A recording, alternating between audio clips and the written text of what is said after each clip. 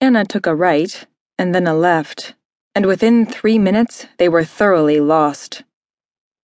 "This is so unlike you." "I'm trying, but look at this." He held out the map. Anna glanced at it, but one of the reasons she'd accepted his offer to come with her was because maps confused her under the best of circumstances. "The roads wander at random, and they all look the same," he said.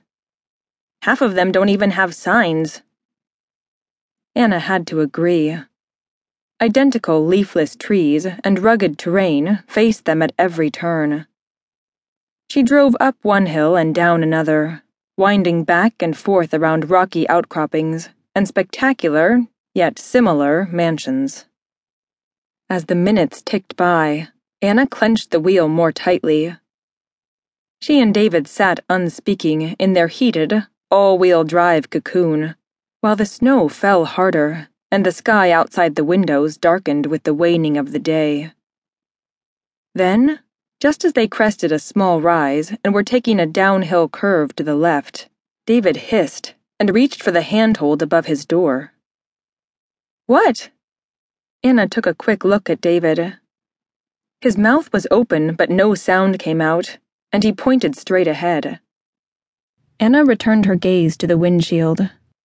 10 feet in front of them, a wall of snow blocked the road, like a massive, opaque picture window. She had no time to respond, think, or press the brake before they hit it. Woof! They powered through the wall, and for a long 3 seconds, a vast black space surrounded them. Then they burst through to the other side, to find themselves bouncing down a snow-covered hill, much like the one they'd been driving on, but with grass beneath their wheels instead of asphalt. During the first few seconds, as Anna fought to bring the van under control, they rumbled into a clearing situated halfway down the hill. She gaped through the windshield at the 3 men on horseback, who'd appeared out of nowhere. They stared back at her, frozen as if in a photograph, oblivious now to a 4th man, who'd fallen on the ground. All 4 men held swords. "Anna!" David finally found his voice. Anna stood on the brakes, but couldn't get any traction in the snow. All 3 horses reared, catapulting their riders out of their saddles. Anna careened into 2 of the men, who fell under the wheels with a sickening, crunching thud. Still unable to stop the van, she plowed right over them and the snow-covered grass into the underside of a rearing horse.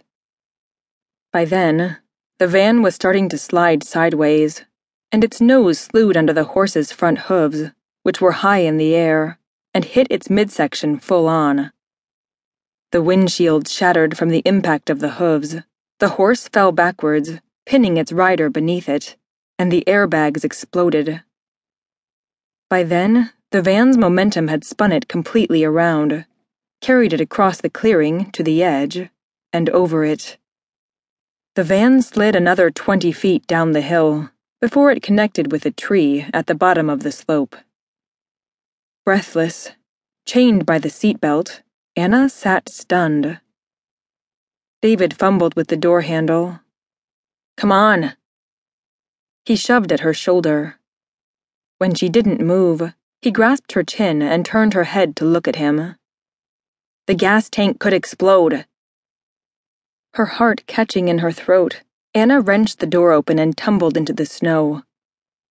She and David ran toward a small stand of trees 30 feet to their left and stopped there, breathing hard.